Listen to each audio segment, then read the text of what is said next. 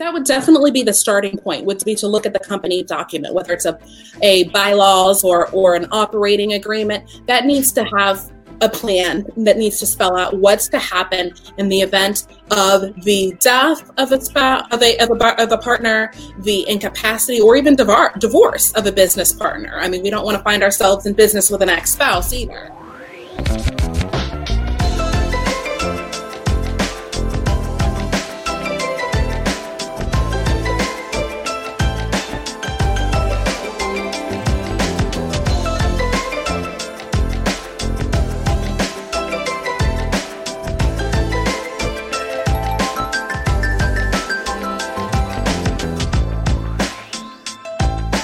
You're listening to Legal Skinny Podcast with Trisha Burita. I'm a 15-year licensed practicing attorney in the state of Texas. I created Legal Skinny because when I've been invited to do educational seminars on different subjects in employment law, employers and HR professionals would often ask me, where can they find out a little more information on this or a little more information on that? Look, I get it. There's a lot of resources out there, but sometimes it's confusing and people are so busy. Sometimes people have only 30 or 15 or maybe even 5 minutes in their day to devote to learning something new. On this podcast, you'll hear me have discussions and interviews on topics relevant to employers.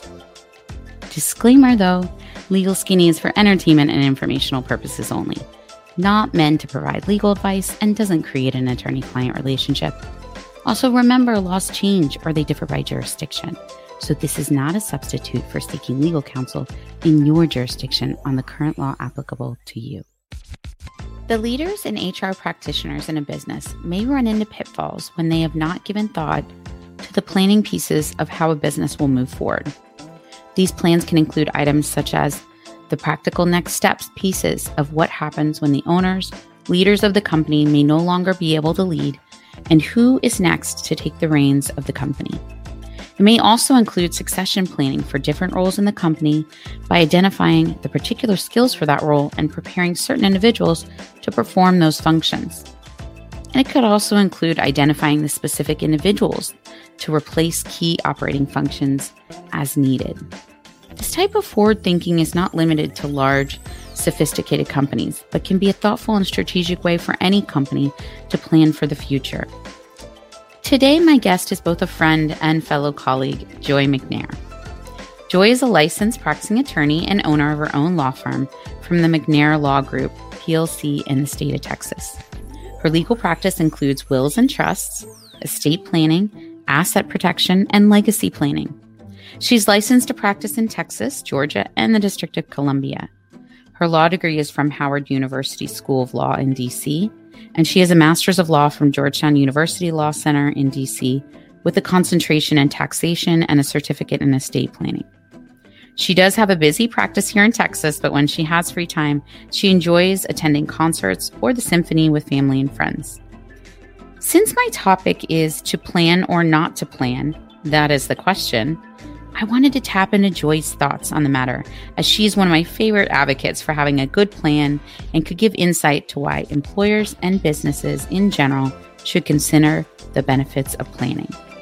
We had a great conversation, and so I hope you enjoy this Legal Skinny episode of To Plan or Not to Plan, that is the question.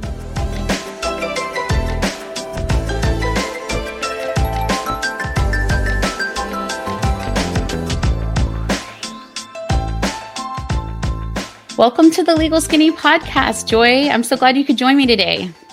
Oh, thanks so much for that introduction, Trisha. I've told you before how proud of you I am and how much I admire what you've been able to accomplish in this space. And I'm just glad to be part of it and to just be able to contribute what I can.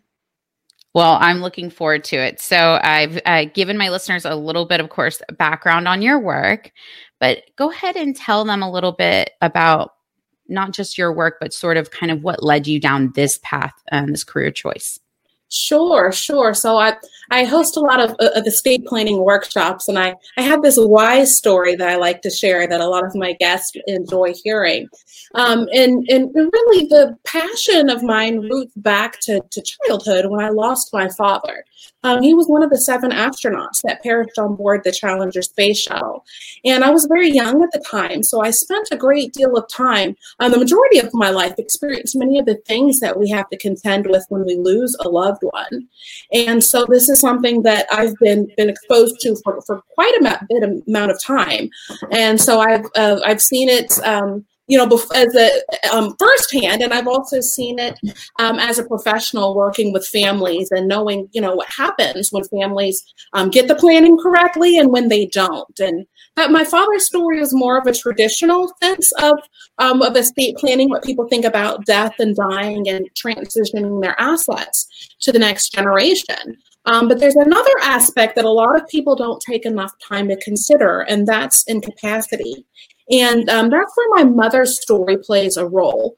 And she ended up, several years ago now, she had to have an emergency craniotomy brain surgery. She had developed an infection that traveled to her brain, and it formed an abscess. And it required a major surgery to be released, a brain surgery to be released. And during the surgery, she had suffered respiratory failure. She had to be hooked up to a ventilator. Followed by complications afterwards. She had swelling of the brain and was in a medical coma for 3 weeks, and then had to go through neurological rehab for several months. And so during that time, she was incapacitated. It was completely unexpected to us, but she was not able to manage her finances. She couldn't manage her health care. There were various things that she unexpectedly was no longer able to do. While it was a small period of time, it was still somebody needed to be able to step in there and take care of those matters for her. And fortunately, she had the various documents that were required. But during that process, her physician commented on how grateful she was to see a family that had it together. She doesn't always see families that are so organized with their information and their decision making. And I just smiled and let her know that that's my life's work, helping families through what I like to call life's box of chocolates. If you recall from Forrest Gump, life's like a box of chocolates. You never know what you're going to get. And that's absolutely true. I mean, so oftentimes we make plans for the good things, but we have to also have a plan in place in the event that something unfortunate happens, whether it's becoming incapacitated, not able to manage your legal and financial affairs. But also when you pass away, we have to have a plan to transition. And I really like the topic that we're focusing on business owners here as well, because as a business owner myself, that's something we think about, what's going to happen to our business, to our assets, to our staff. And so I'm very happy to be here to speak on that subject. But that's a little bit about my passion and how I got started here. Yeah, clearly, your story, we've known each other for quite a while now, but your story, giving you this purpose, it just seems so fitting, Joy, that you do what you do. And I know that you really can relate and help them through sort of, what this looks like on the other end when you don't plan and how they can kind of take steps and really make a difference and what it looks like just, in the overall picture and everyone that is involved when there is no plan. And how unfortunate that can be in certain circumstances. So today we're hoping that doesn't happen to anyone listening, because we're going to talk about planning, right? Absolutely. So let's start with a broad perspective. So, depending on what state you're on, if you're listening, we're both in Texas, so we'll just start from the Texas perspective. Joy, what is the issue that could happen, or possible issues potentially for businesses that have, let's say, no plan, nothing in the bylaws, nothing in their maybe limited liability company agreements, talking about what would happen if one of the business owners should pass away or become incapacitated? Sure. Well, that's a really good question. So on the broadest issue that we see a lot is access to the accounts. It's in particular an issue if there's just a sole proprietor or a sole owner of the business. When somebody passes away, accounts are frozen. And nobody can access those accounts until you have to go through a court process known as probate. And so that process does take a bit of time to go through for the judge to be able to validate a will if there is one. If not, we have to go through a whole process for the court to be able to authorize an administrator to be able to access the accounts. In the meantime, there could be vendors. What's going to happen to the clients? What's going to happen? Is the staff going to be able to be paid if there were staff on board? And so we see that issue a lot when we have really it's a bigger issue when there's just a sole business owner.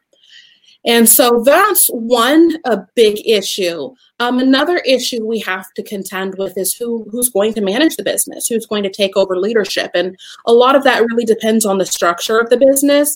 Again, if it's a sole proprietor, is there somebody trained to be able to step up and take over management? Will they know where the accounts are? Will they know who to contact? Is there a plan in place for notifying clients or customers, patients, whomever, about either the death or incapacity of the business owner?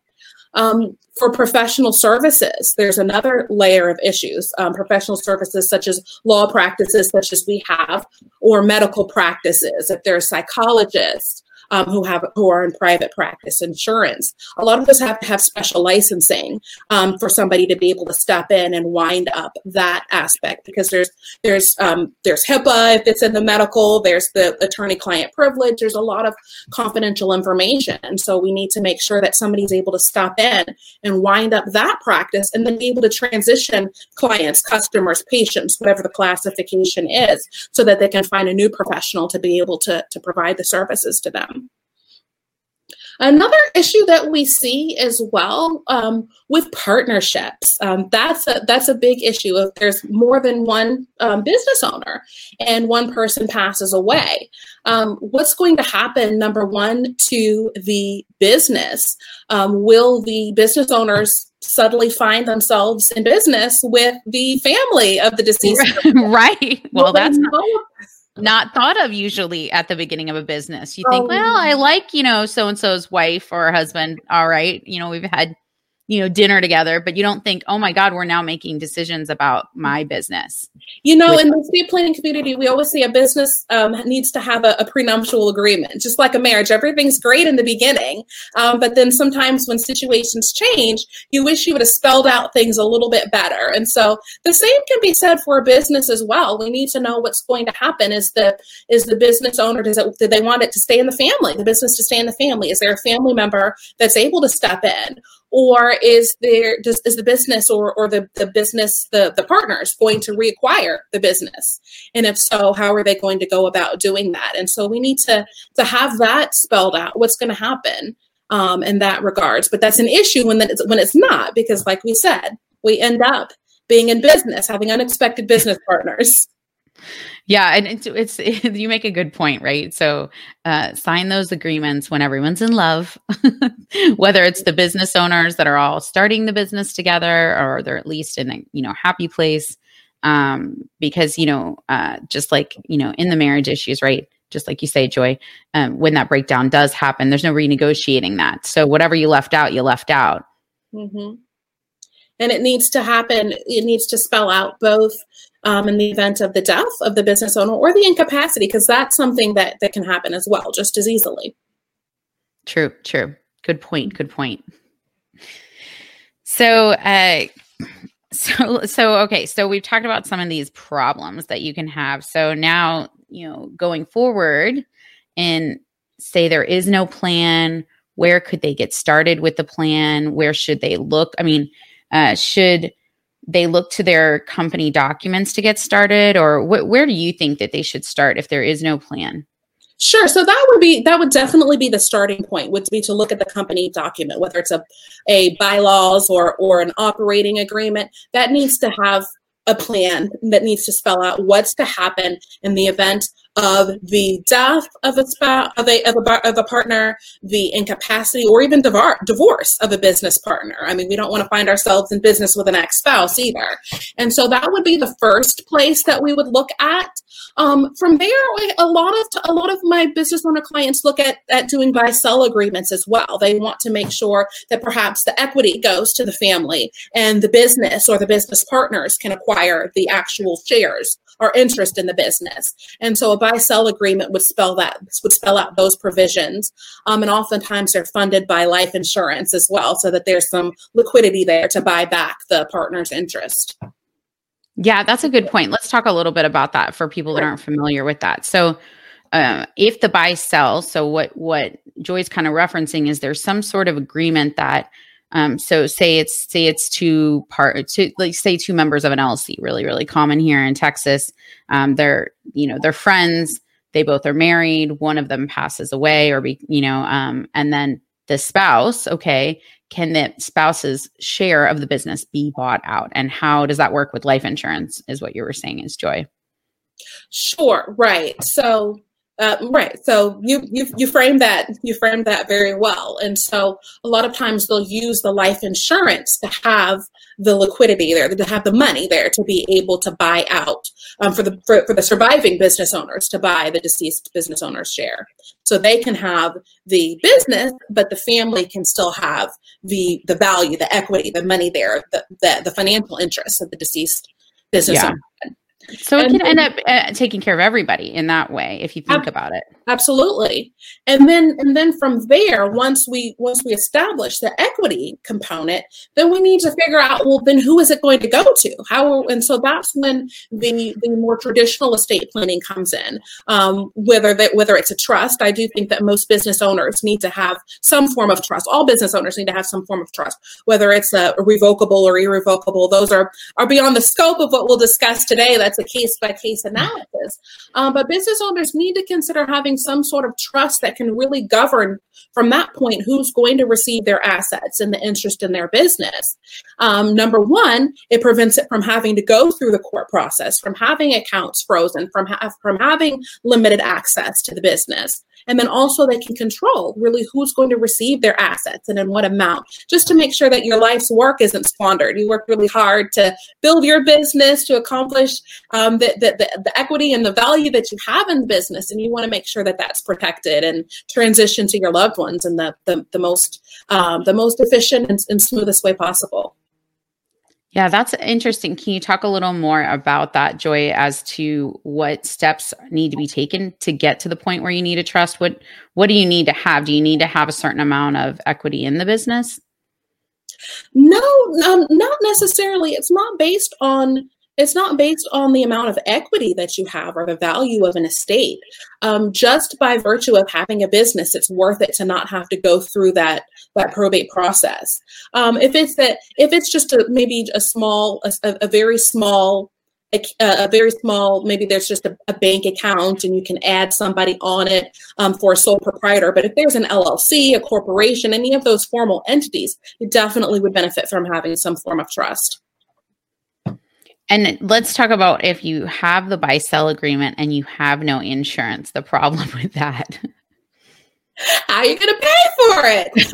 Now, sometimes there is enough liquidity for the partners to do that. But in a lot of cases, if you're talking about buying somebody out at several $100,000 or even several $1 million, the funds need to come from somewhere. And that's why the life insurance is usually coupled with that, just to make sure that there's that money there to be able to make that purchase. Yeah, that can be a very bad misstep where it was good intentions that they would buy out the spouse, but there's no money because, and in order to get the money would require to basically, liquefy the business. So Right. Which would defeat the whole purpose of the person that wants the business to move on and allow them to go. So, so that's why it's important really to follow through with all components of a plan. A lot of times people will sign an agreement and they're excited because they're done, but there's oftentimes additional steps that you need to follow through, like funding a buy-sell agreement, whether it's life insurance or making sure that you have those funds allocated some way. Yeah, and I think that's all really good solid starting places for individuals. Do you think, Joy, too, that they should follow up with this plan to make sure it's still accurate a couple years after the business has started? Absolutely. That's something that needs to be looked at periodically. I say at a minimum every 3 to 5 years, plans need to be revisited because relationships change. There could be new business owners that are new partners that have been brought in. There could be partners that have stepped down. And so you just need to make sure, and then the value of the business can change. You have adequate amount of insurance to fund the buy sell as well. So that's something that would need to be revisited periodically. Yeah, that's a great point on the end. Certainly, if you get an insurance policy and it's too low and then the business takes off, but all good things to be thinking about. On one last note, I wanted to kind of talk to you about this, and this is you and me, business owner to business owner, and me, I deal with a lot more employers on a regular basis doing employment law versus, all the different areas you do with wills and trusts and estates.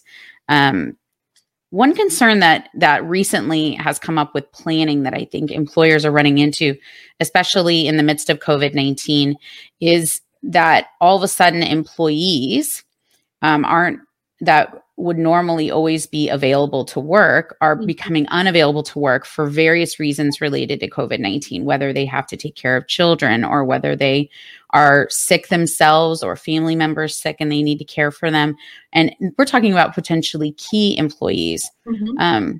Let's talk a little bit about what maybe businesses could do in the planning process to sort of rethink that. Sure. So I approach this from the perspective of an estate planning attorney, and I hope to not sound like I'm admonishing anybody. This comes from a loving place, but really, in my opinion, is that really this should not necessarily be treated any different than pre-COVID. I understand that COVID has really brought a greater awareness, but in reality, COVID or not COVID, any key employee can become sick, become incapacitated, can pass away at any time. So we need to have some form of contingency plans in place for key employees anyway. One thing that we're very big components of in my practice is really making sure that everything is systematized. I'm a big fan of Michael Gerber's E-Myth, that believes in just systematizing businesses and having things documented. That way, if the key employee is not able to perform, isn't able to come in for any reason, there's at least some documented instructions about how to do certain key functions. Of course, you can't replicate the employee in their entirety, but it could close some gaps or at least lessen the learning curve if you have to train somebody new on some of those key functions. And so that's something that we're big at in my office. And we've been really diligent about trying to go back and update those due to COVID because certain things change. But I think that's really big for a lot of businesses. It's just to make sure people know, number one, are very clear about what their roles and responsibilities are, and that there's something documented that can be referenced. I think that's such good advice. I think also looking at when you're looking at a big span, and we're talking about if you have an employer that has hundreds of employees versus an employer that has, less than 100 employees or less than 50 employees, and they're trying to figure out, okay, well, how do I know who are the key employees? I kind of always say, look to, if you had to replace these individuals right now, whether because of COVID or like you said, Joy, making a good point, just could occur anyway, right? Whether they leave, right, to the competitor or somewhere else or whatever. If you had to replace them right now, what is the learning curve to get someone else into that position? And what is the experience level that you need? So if there's not a lot of people out on the market with that experience level, is it going to be difficult for you to replace them? So how can you systemize that, like you said, Joy, and sort of one thing I would say with employers is for a planning perspective is to start with knowing what everybody does. Because if you don't know what they do and then they're gone, it's just like juggling balls. Because you're right. Oh, I didn't know Joe was handling that. Job descriptions come into play too. Very clear job descriptions. Yeah. And sometimes, I've seen it where employers like, well, Susie has so many hats. Susie's the office manager. Susie handles, parts of the HR pieces. Susie has all these pieces. Should we have multiple job descriptions? No, like really at some point you got to go, this is what Susie does. She's not multiple people. But could Susie be replaced by multiple people if you were in a pinch? You know what I mean? Maybe Sure. so, right? Or maybe for larger companies, different people can be cross-trained on some of Susie's functions in case Susie's not able to be there. Yeah. And I think that plays into in your planning theme as well as you're always a planner. I know this of you. Big planner. I love that about you. You inspire all planning all the time. But I think with kind of going through and thinking that forward, while they should have always been thinking it, certainly more employers are now seeing, oh my gosh, like, I didn't ever expect this. And this is the employee that never takes any vacation, right? Sure. That employee, that's the loyal employee. They've been with you for 10 to 15 years. All of a sudden, their husband is sick or they're sick or something, major is causing them not to be there in the workforce. And that forward thinking of how you're going to handle that situation could really make or break whether or not you're going to do well in the economy against your competitors, if you're going to have that huge piece missing. So it's not too late to start that planning now. Look at those job descriptions. Get on it.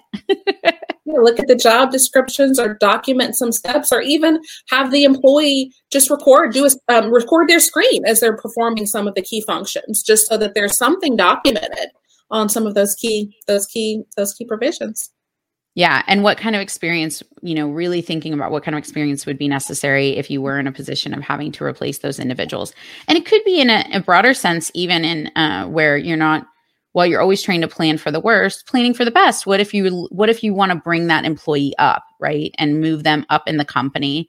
Then you still are going to have to replace them, and you still need to know what they're doing, and you still need to be able to go, okay, we need these types of people. We're going to need this amount of time to get them up on learning curve, and these type of systems and the training, and having a real visual picture of that until you wait till the moment when the person is gone because of it.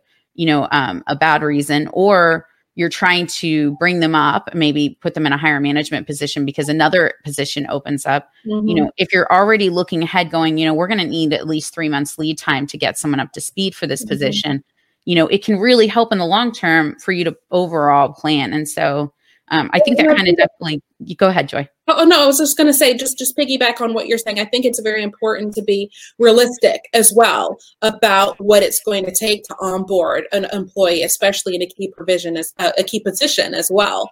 And so that's something that needs to be part of the overall plan. Are you you're thinking half glass full is not the way to go? I could definitely get this person up to speed in 2 weeks, and it's much more difficult. And it's probably more of a 6 months job. I mean, just understanding that. Yeah, I think being realistic in this point of view is the only way to not put pressure on everybody, including the person that's trying to step into that role. You're almost setting it up for a failure position if you don't give them enough time for them to sort of grow. And that's with any, of course, new employee, but certainly when you're trying to develop an employee to a new position or bring in someone that has experience and they just need the training to know how your company does it, right? Being realistic is a good thought. That's a good point, Joy. So this was like really great information. I loved our discussion on planning. I know you and I could go on and plan, but I really enjoyed you joining me today. Do you mind if we do the Legal Skinny rundown before we wrap up? Sure. Okay. Are you ready? Let's do it. Let's go. Okay. Beach or mountains? Beach for sure. I'd like to be on one right now. Right? Elvis or the Beatles? Definitely the Beatles. Most influential book you've read? Oh gosh, there's so many. One of my all-time favorites is Think and Grow Rich by Napoleon Hill. It's kind of cliche, but you got to love that book. Love that. Okay. Dead or alive, what famous person would you invite to dinner? Don't judge me for this one. Nikola Tesla. I'm pretty nerdy, and I'm just fascinated by his work. I would love to meet Tesla. Oh, really? Yes. Okay. And then finally, in 1 minute or less, what is the skinny on planning for the future with a business? Oh, I think there's so much opportunity here for business owners on so many different levels. I mean, there's a lot of tax planning opportunities that they can benefit from. There's asset protection, making sure that your business is protected from your personal life, and that your personal life is protected from your business. There's a lot of different things that we can do in the asset protection arena for business owners, and then just the succession planning, making sure that your business has an estate plan and can properly transition in the event that you become incapacitated or pass away. There's just a lot of different things that business owners can do, and really should consider it, especially in these uncertain times. Really making it a higher up on their priority list to visit, because there's so much they can do. Yeah, definitely. And if anyone wants to get in contact with you, how can they do that? Oh, they can call my office at 281-407-9830. It's 281-407-9830, or they can email support@mcnairlawgroup.com, and somebody from my team will be happy to assist them. Thanks again, Joy, for joining me today. Thank you so much for having me. Of course. And that's the Legal Skinny on to plan or not to plan. That is the question. Thanks, Joy. Thank you.